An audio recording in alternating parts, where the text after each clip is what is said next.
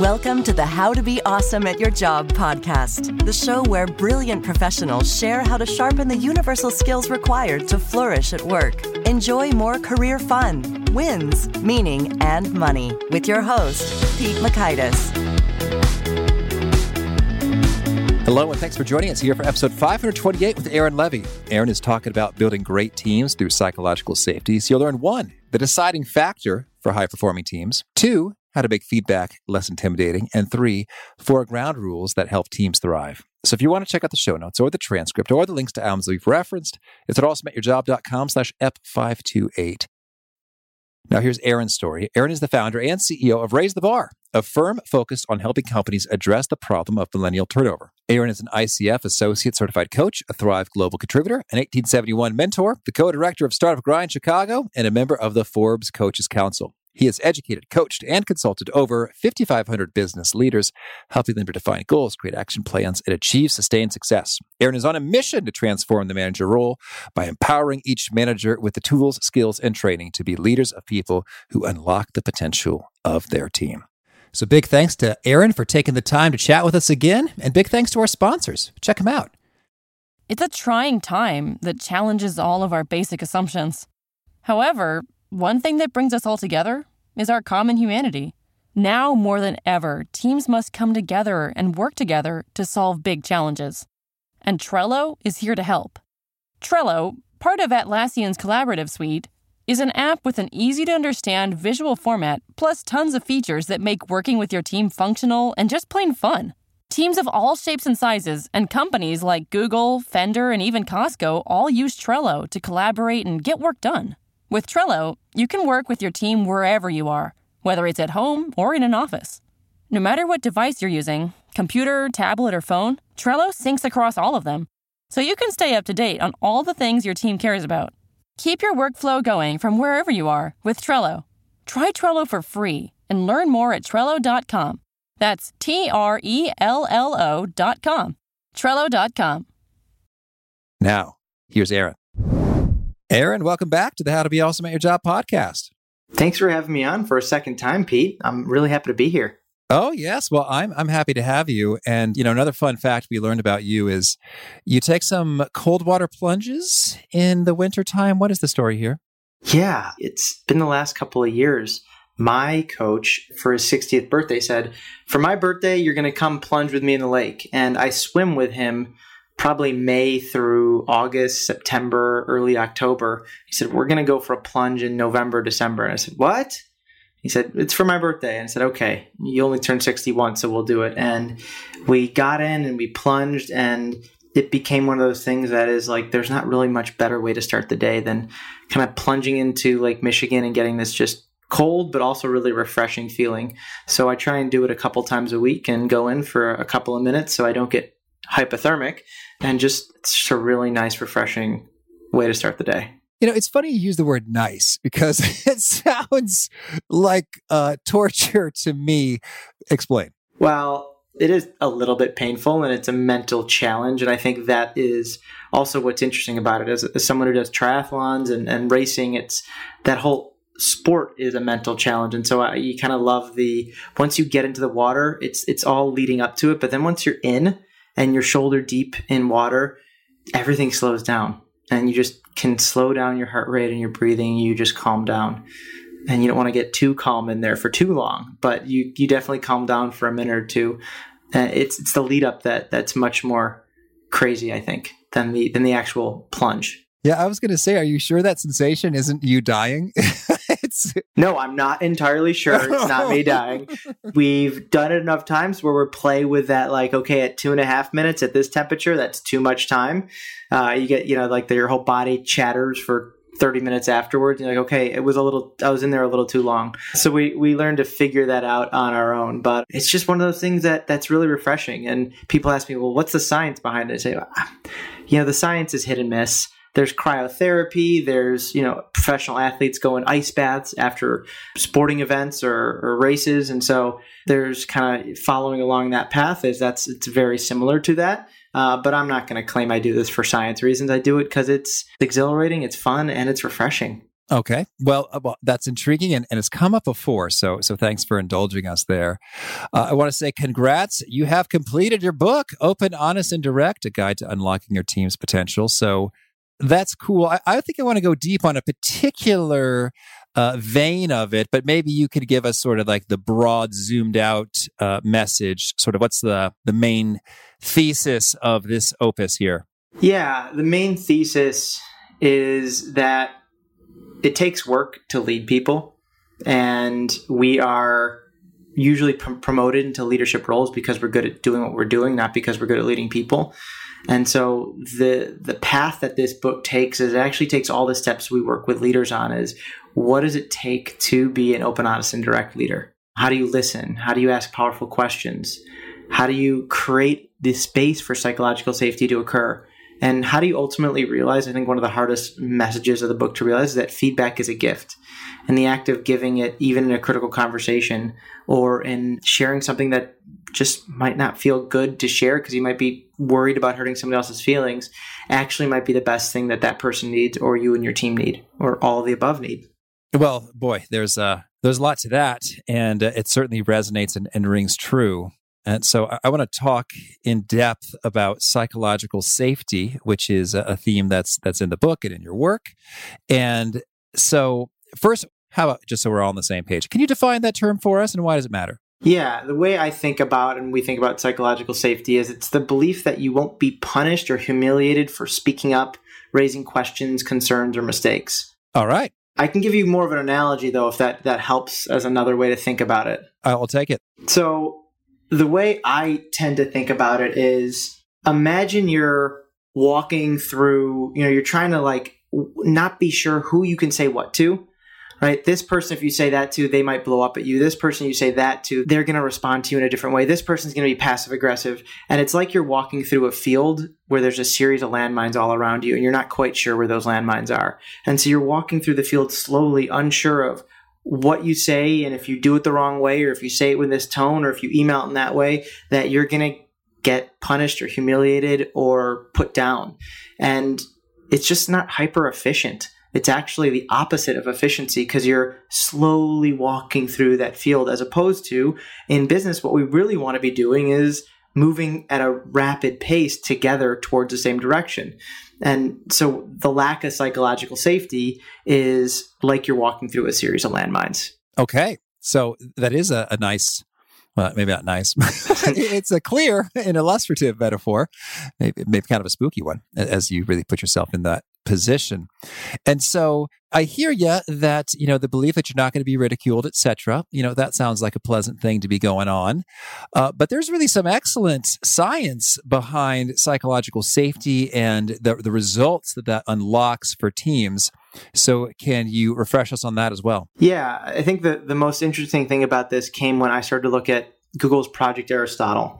And when you look at Google's Project Aristotle, it's really a study where Google said, hey, we want to figure out what are the key ingredients for a high-performing team? What makes teams perform well? And their initial hypothesis was, well, it's the right mix of people with this personality style and that personality style. We have the right mix of introverts and extroverts. We have the right mix of talent, right? They thought that was the case. But when they did their research and they looked at teams within Google, but they also looked at Meta's analysis of other studies on teams, what they found was their hypothesis was totally wrong. And two of the most important factors to drive high-performing teams had nothing to do with the people on the teams at all. And that was, initially I was baffled. And then after I had a chance to kind of absorb that and think about that concept, right? The performance of a team has nothing to do with the people on the team at all. The cool thing about that is that means that you as a leader of a team actually have the opportunity to impact the performance of any team that you're working on immediately. And the two factors that show up and came out of this Google Project Aristotle was the need for psychological safety in the workplace and also clarity. Both of those things combined, right? Clarity on where are we going, how are we working together, and safety in I feel comfortable in my ability to do what I need to do to work. And that might mean asking a question without thinking it's a stupid question. That might mean challenging my boss because we need to challenge this idea and not just accept the norms. that's actually what drives team performance. So it's not really a thing that we talk about in our leadership training or with our clients or in any of our work as a way to just feel good. The reason we talk about psychological safety is because it is one of the top factors which drives team performance and better outcomes within a business. But it's really interesting how I could really think about all kinds of conversations where there's really some interrelationship there between psychological safety and clarity, because you might be afraid you're going to be ridiculed, and thusly you don't ask the clarifying questions necessary to arrive at your clarity. And in reverse, it's like if you don't feel clear about where you're going, you're feeling kind of anxious and edgy, like, I hope this is maybe the right thing, like the whole time that you're engaging in conversation and hunkering down and doing your work solo. The balance and the play between the two are so, so important. And I say any great leader, their role is to provide context and clarity. Clarity on where we're going, what we're doing, how we're doing it, and context as to why we're doing it. But the underlying thing in that is all along that way, people need to feel safe. Well, so then let's get into it, the psychological safety. How is it earned and gained and built, and how is it lost in terms of sort of real life, day-to-day exchanges, interactions? Yeah, at the highest level, it is gained and lost through consistency. So if you are not consistent in the way you show up, Pete, as a person with your family, with other people, they won't know what to expect from you. And thus, psychological safety is lost. However, if you're consistent in the way you show up, you are setting yourself up to say, I know if I do this, I'm going to get this response. Mm-hmm. So what you're doing is you're setting yourself up for psychological safety. It doesn't mean that you're going to guarantee give it if you're consistently yelling at people when they ask you a question, right? That's not psychological safety, but it's consistency in a few things. And so I share consistency at the start because that's probably the most important thing to remember. It's not I just try, and I'm going to share I'll share a couple of things that we talk about doing, but it's not trying to do one of those things or two of those things once in a while and seeing how it works. Psychological safety is created over a long period of time where you're consistent in the actions that you do. And so one specific example of that is when you give feedback in person, right? And when I say in person, I don't mean literally it has to be face-to-face with the other person. It could be over the phone or via video chat. What I really mean is not giving feedback via Slack, via instant message or text message or email, because it's just not the highest fidelity mode of communication. The best example I think about is it's like, have you ever had that text message where you're texting with somebody and then you feel like they might be frustrated and then the text bubble comes up and it seems like they're about to text you, but then it goes away? Oh, yeah. And that's the worst. You're like, what's happening? Is he mad at me? Right? And then you go into the office and it's your boss. So you're looking for your boss and he walks in and he walks right by you and you're like, wait, oh, he's definitely mad at me. I'm in trouble. I did something wrong. I must have said something wrong in this email. What's going on? And you build this whole story. Little did you know, as you're building that whole story, is you're reading this feedback via text message, which isn't a high fidelity mode of communication. You're building a story that he or she is mad at you for something that happened in the text message, but really they were just going from one meeting to another. And in between meetings, they really had to go to the bathroom. And so they didn't even see you. They just walked straight to the bathroom. And when we don't give feedback in person over the phone or via video chat, we're losing that level of understanding the situation and we build a story around it. You know, this reminds me, this has come up once before on the show, is if you've seen the Key and Peele text message confusion sketch, it is priceless. It's not quite safe for work because of the language, but it's hilarious and illustrates that point, how we can sort of read things in and misinterpret. And when folks are truly have completely different intentions and things that they're trying to communicate there. So, okay, well, that's one practice then, is offering feedback in a, live real time environment. Here's the tip around that too is, all right, if an email or a text message is taking you more than 5 minutes to craft, like you're typing it and then you delete it because you're like, oh, that sounds passive aggressive. Typing it again, deleting it. You're not really sure how to respond. Don't send the email. It's called the 5-minute rule. Just pick up the phone and call the person or walk over to their desk. Yeah. And what I love about that, I guess the nuance to that 5-minute rule is it's not so much you have a lot of content to share. I guess if that's the case, I'd recommend Loom. I love that screen recording stuff. They need to sponsor the show one day. Anyway, I love Loom for screen recording. Instant video is so sharp. But it's taking more than 5 minutes, not because there's a lot of in-depth content, but because there's some emotional stuff there. Ooh, I don't know if that's going to land this way. Like those are the things that are making it get stretched out. And that emotional stuff isn't going to be conveyed well via email. Right. So don't. I'm with you. Okay, so we talked the sharing. So that's one consistent action you recommend for building the psychological safety is sharing those feedback points in the real time live environments, in person or Skype or something, or phone. What are some of the other key consistent things that make all the difference in building up psychological safety? Avoid using absolutes like always, never, can't, won't, don't. The truth is when you use absolutes like that, it just adds a layer of judgment to a situation that likely isn't true and will most often lead to someone else being defensive. On the good side or the bad side, Pete, you're always late. You might look at me and say, Aaron, I wasn't late for this meeting and I wasn't late for last meeting. And I'd have to say, oh, you're right. Pete, 3 meetings this week that we were a part of, you were late. That you can't deny, but always late? That's just probably not true. Yeah. I'm right with you there. And it's also a bit more honest. I'm thinking about the book Nonviolent Communication now. Oh, amazing book. In terms of just it's an observation as opposed to a judgment. And there's a huge distinction and ways that you can sort of drift on over into the judgment territory and be evaluative. And one of them is those absolutes. It's so funny. It's tempting to use an absolute about absolutes. Never use absolutes. Oh, I don't know if I just use an absolute. I was about to say every time. Most of the time when I deliver this and share this with leaders, in my head, I'm having this dialogue of watch out for the absolutes, watch out for the absolutes. They're going to catch you in an absolute because it's such a big part of our language and the way in which we communicate. We communicate through themes and stories that we see on TV and in the world, and we communicate through absolutes. And both of those actually limit the truth of what we're trying to say. I love it. Well, keep it coming. Keep it coming, Aaron. What else? Great practices. One of my favorites is simply be specific. Share what actions worked or didn't work when you're giving someone feedback. So don't share who they are or who they aren't, right? You need to care more.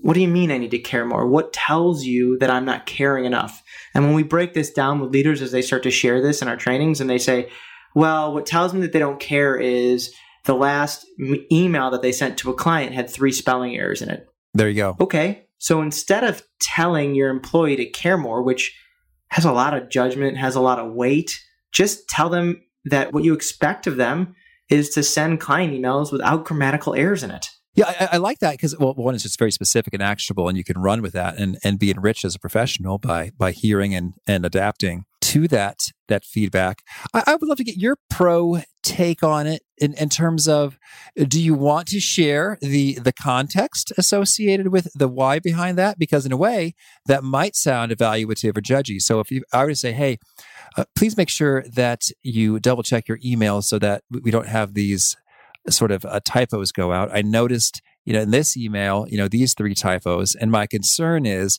that can create the impression that we are sloppy or inattentive to detail or rushing over on our side. So in a way, I'm giving some context and some why behind my request. In another way, it sounds like I might be into evaluation, judging territory that they might trigger defensiveness. What's your take? Well, so you did it twice unknowingly. So I'm going to give you a little bit of a reframe, take it or leave it. One of the things that you did even at the start without noticing likely was, I want you to double check your emails. That's assuming that whoever sent that email didn't double, triple, quadruple check it.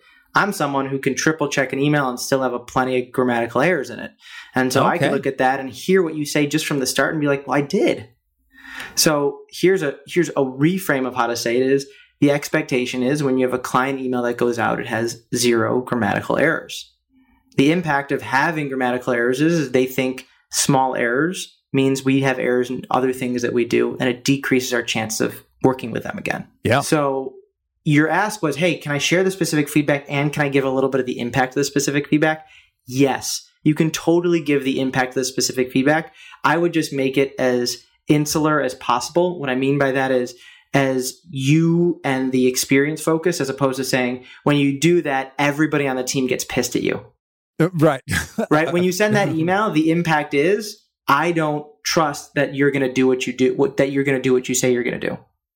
Right? That is my judgment and evaluation. But hey, I asked you to do something and send an email on time, or send an email with no errors, and you sent an email late with errors. Now I don't trust that you can do what you say you're going to do, as opposed to the rest of the team was pissed off at you, because that is throwing too much judgment out there to the group.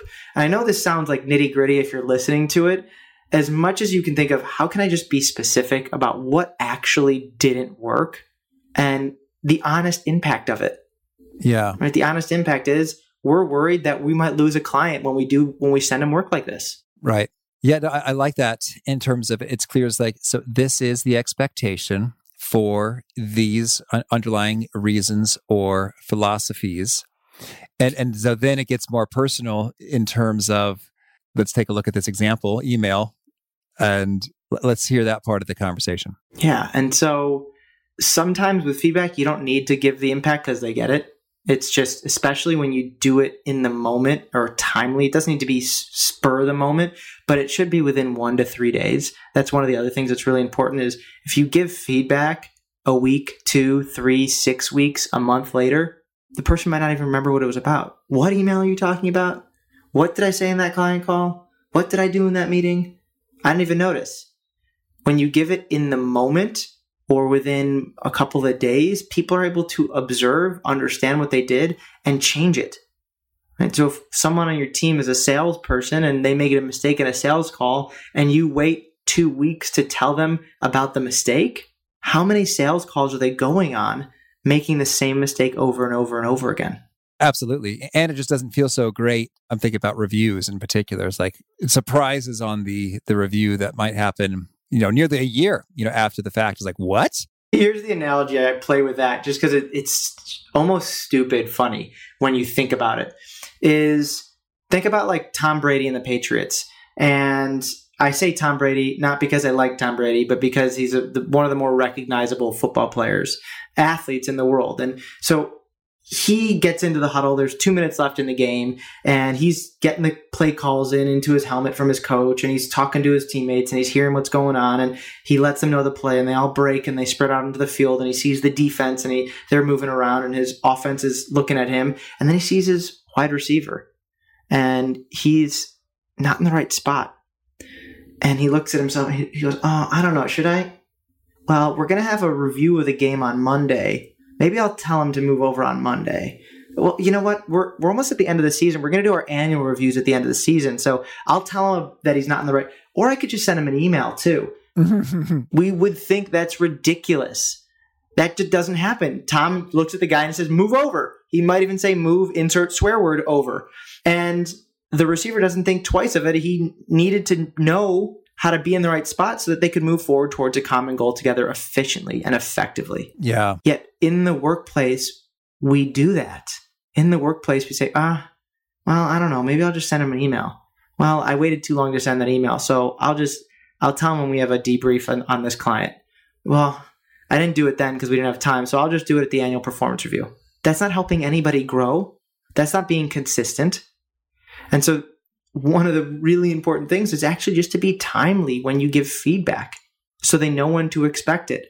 On our team, one of the things we do is we have a feedback debrief in between each workshop that we do. I actually have to send one out to the group on the last workshop that I did yesterday and the day before to say, here's what worked, here's what didn't.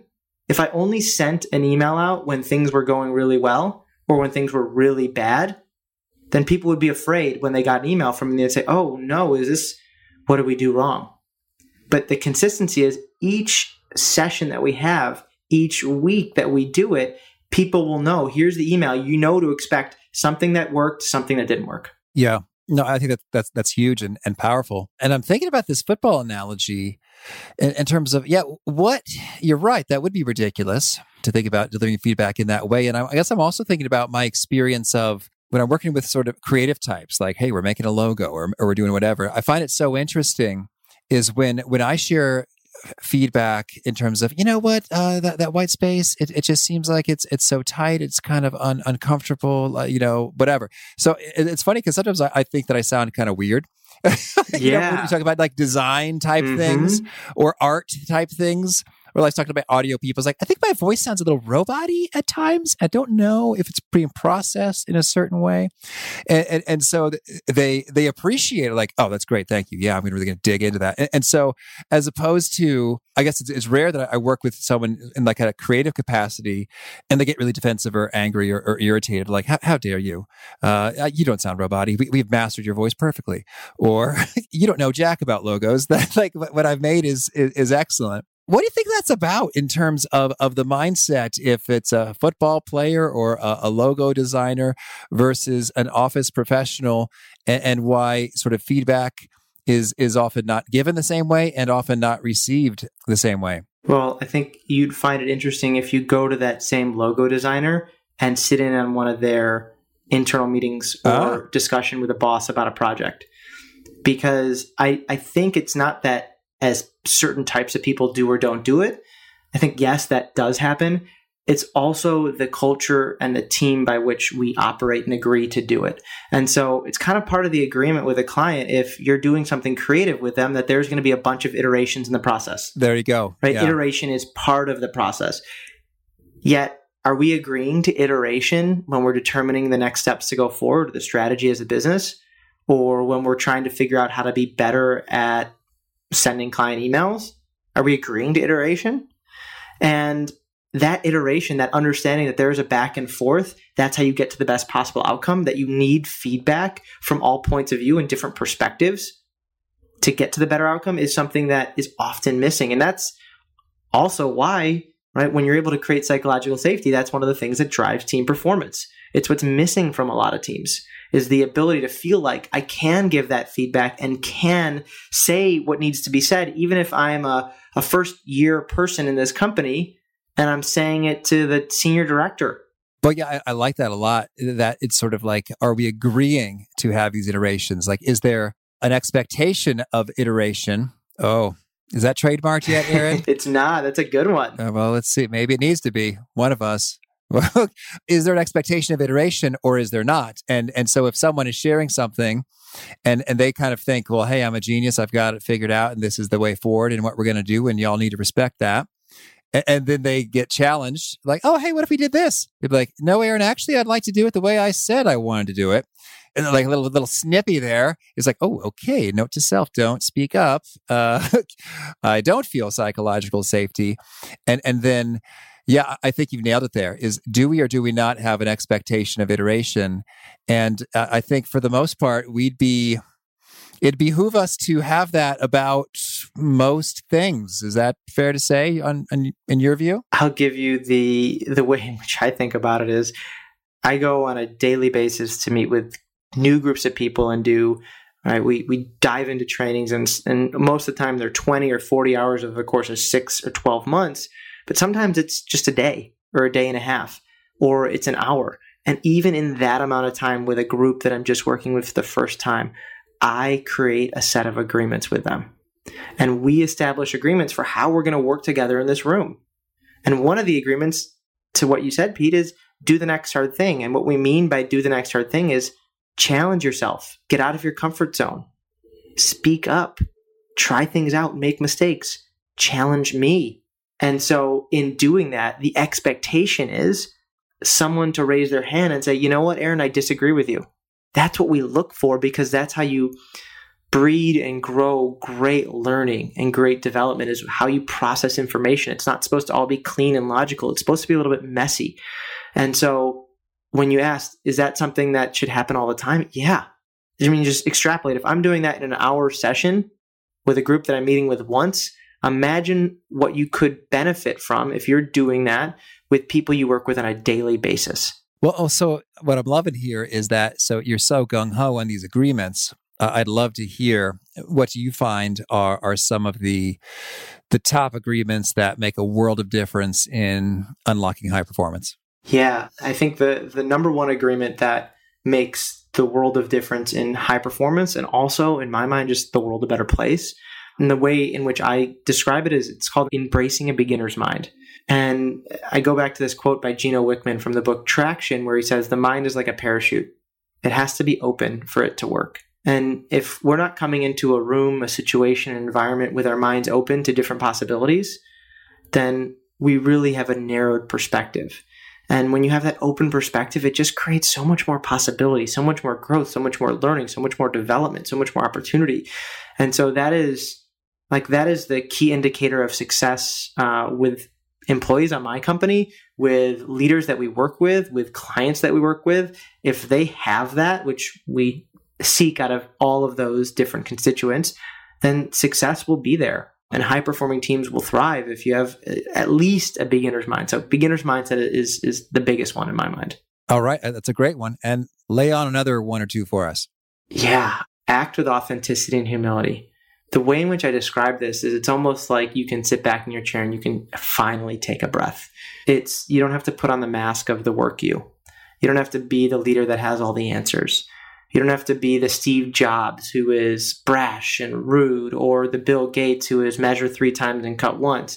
The right type of leader and the right type of contributor you can be is actually just being yourself. Trying to be somebody else, being an authentic, people see through that. Mm-hmm. We're trained at understanding and seeing facial expressions and emotions. Whether we know we're trained or not, we've been doing it since we were little kids. Before we could even talk, we could understand facial expressions and body language. And so when we're inauthentic, it feeds and it breeds to other people. And so being authentic and humble too, right? Not just braggadocious, but also humble and having some humility to how you show up in this world is one of those things that it's just freeing. It kind of like unlocks and releases this mask that a lot of us tend to put on when we go into work and want to be awesome by trying to be awesome, as opposed to being ourselves, embracing beginner's mind, doing the next hard thing, and doing the work. Good stuff. Aaron, tell me, anything else you really want to make sure to mention before we hear about some of your favorite things? Yeah, I would say one of the agreements that I constantly bring up is assume positive intent. Oftentimes when we're in the workplace, we can read an email or a text message and go, oh, why did she, how, and think that somebody else is out there trying to hurt you. And we constantly go like it's a battle, like people are trying to hurt us that we're working with. The truth is that most people are just trying their best to do their best. And they might have made a mistake. They might have done something to really just figure something out. And if we can assume that everybody's doing their best, assume positive intent, it's going to make the team that you work on a lot happier to be on. All right. Thank you. Well, now could you share with us a favorite quote, something you find inspiring? Between stimulus and response, there is a space. And in that space lies our freedom and power to choose our response. All right. Thank you. And a favorite study or experiment or bit of research? I've really enjoyed the Bloomers experiment. Do you want me to dive into it or just a high level? Well, let's hear, a sentence or two on the setup and the result. Yeah. What they did was they looked at a group of students and they randomly assigned certain students to be high performers or bloomers and another group of students to be non-high performers. They just picked them out of a hat, basically. They didn't tell the students that they were labeled as high performer or not, but they did tell the teacher. And as they looked at the course of the year and saw what happened, what they realized was the people labeled as high performers dramatically outperformed, statistically significantly outperformed the non-high performers. And what's interesting is again, the students didn't know, but who knew? The teachers. And what the teachers did subconsciously is they gave more energy and attention and focus. And they actually just spent more time listening and hearing those students that they thought were high performers. The coolest thing about this, to me, is the question that comes out of it, which is, what if we treated everybody like a high performer? What would be possible then? And so that's something I keep in my mind and have our leaders think about is, what if instead of just treating your high performers like high performers, what if you treated the other people on your team like they had the opportunity to be high performers? How much better would they do?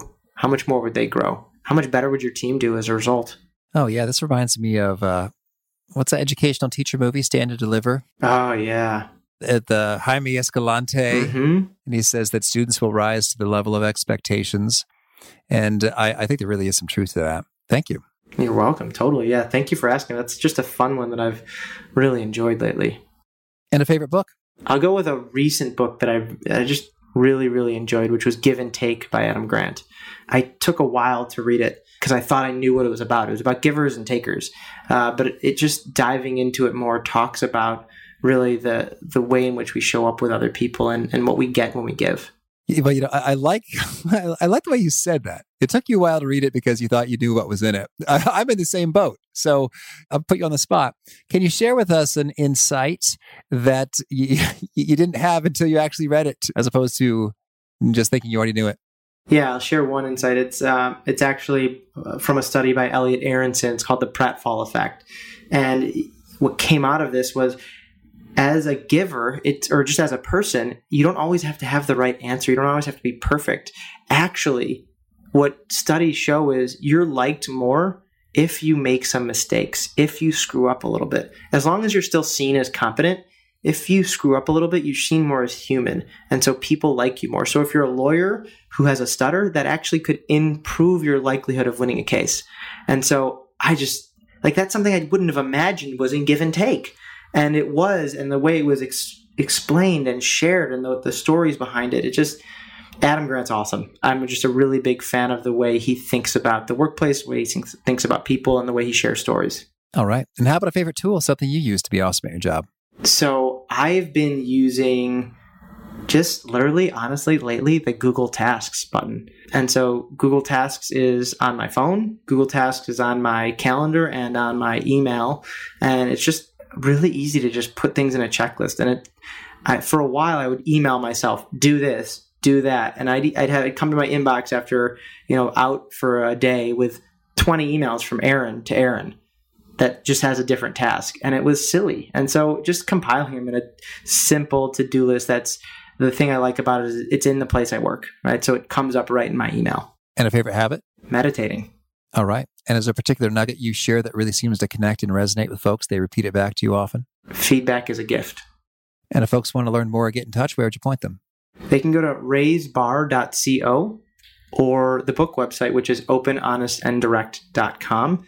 On there is a whole toolkit of some of the tools we actually talked about today. And do you have a final challenge or call to action for those seeking to be awesome at their jobs? Yeah. Pick one thing from today's conversation and practice it and aim for consistency over the next week. So just one thing that you took away, whether it's, waiting 5 minutes and having a phone call as opposed to drafting an email, or it's practicing avoiding using absolutes, work on being consistent on just one thing. That's my call to action for people listening. All right, Aaron, it's been fun once again. Keep up the good work and keep raising the bar. Oh, it's been a pleasure. Thank you for having me on. Really appreciate Aaron's insights, and I really appreciate our sponsors. Check them out. I really appreciated Aaron's take on the expectation of iteration and how that makes all the difference. So cool distinction there. I think that's worth chewing on. So again, the show notes, the transcript, the links to items we've referenced are at awesomeatyourjob.com/ep528. This will be the last episode of the How to Be Awesome at Your Job podcast for 2019. I wish you a very Merry Christmas, Happy Hanukkah and Kwanzaa and Winter Solstice and assorted other holidays that you are or are not celebrating. I hope your next few days are awesome, however you choose to spend them. I also hope to catch you for another year of excellent episodes. We will be back on New Year's Day and cranking, so I hope to catch you there. Peace. Thanks for listening. To get the most out of the show, we recommend 2 key things. First, check out the extra resources at awesomeatyourjob.com. You can find this episode's transcript and links, as well as the perfect episode for your situation. You can search the full text transcripts of hundreds of episodes or explore episodes tagged by topic and competency covered.